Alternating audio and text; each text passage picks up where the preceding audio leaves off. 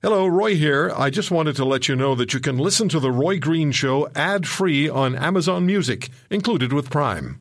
Roy may be a lot of things, but shy isn't one of them. He never backs down from a good debate. This is The Roy Green Show on the Corus Radio Network.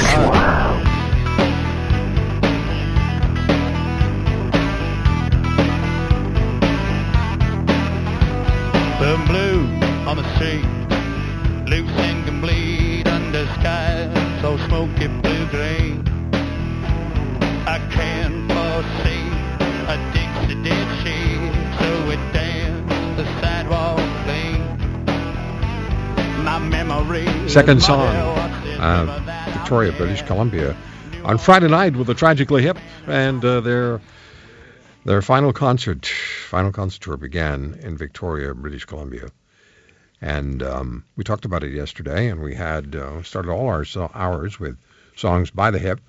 And I read in the CBC story that Chris Marshamanski had traveled driven 1,000 kilometers to be at that concert. And Chris joins us on the show today, along with his brother Theo. Hey, Chris. Hi, Roy. How are you? Good, sir. Thank you for taking the time to talk to me today. And thank you for your interest. Yeah, and Theo, good to talk to you, sir. Thank you. I appreciate the interest. So you guys have been Hip fans for a long time. Yeah, Chris here. I first saw them back in 1989 when they were literally a small bar band just after the Up to Here album had been released. And Right. Even at that time, I think it was recognized that they were a pretty talented bunch of guys to be starting off as a Canadian band.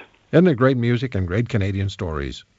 Absolutely. You know, anybody who can take communities like Hazeldean, Bobcaygeon, Attawapiskat, Clayoquot Sound, and Cape Spear and turn them into classic rock anthems has got to be Canada's band. Absolutely. Couldn't agree with you more. What was it like at the, and you can both answer or choose to address this as you wish. What was it like to be at the concert before it began, knowing what was happening? And then as the concert went on, what were the emotions that you were experiencing? Go ahead, Theo. For me, it was complete anticipation. I just can't imagine being in a world without Lord, without the Hip constantly putting out hit albums. There was a lot of excitement going on, a lot of anxiety. I guess there were some people that were having hard times getting tickets. Now we've got a bit of a problem, Theo, with your mobile phone. The connection isn't that great. Chris, what were you feeling as before it started and then as the concert went on? Yeah, it was very exciting, as Theo mentioned. As I had driven 1,000 kilometers, I thought it fitting to put the Hip on my iPod and play their music the entire journey down. In total, round trip, I was just under 2,000 kilometers and over 300 songs, all Tragically Hip, and it was so it really set the stage for a very emotional and powerful day. The media presence was really intense, and I'm really thankful that the country has really focused on these incredible artists and musicians for their final tour.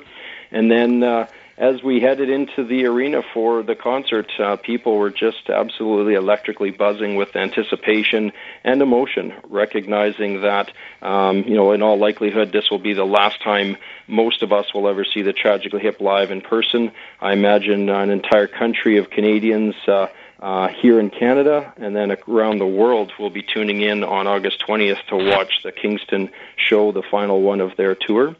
And then once we were in our chairs and really excited about the seats that we had, the stage was literally, it felt like it was in touching distance.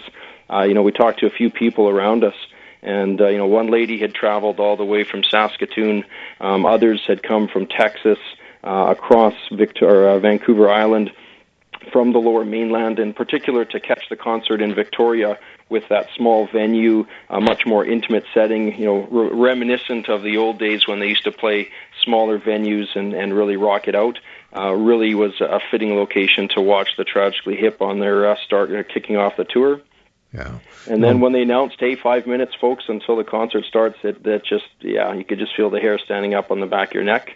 and then the lights went down, and it started. And from that opening note of Boots or Hearts, the crowd was on their feet, and I know my brother and I both had sore backs just from standing on that concrete, but there was not a millisecond we were going to sit down and not give the Tragically Hip and Gord the dues that they're certainly have earned over the years. Guys, I got to tell you this. There's only one way to follow with what you just said. Thank you so much for joining us, and let's listen.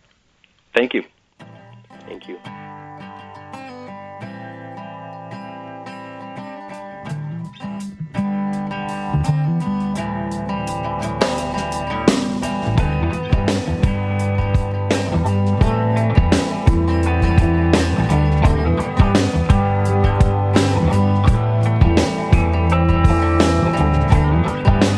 Left your house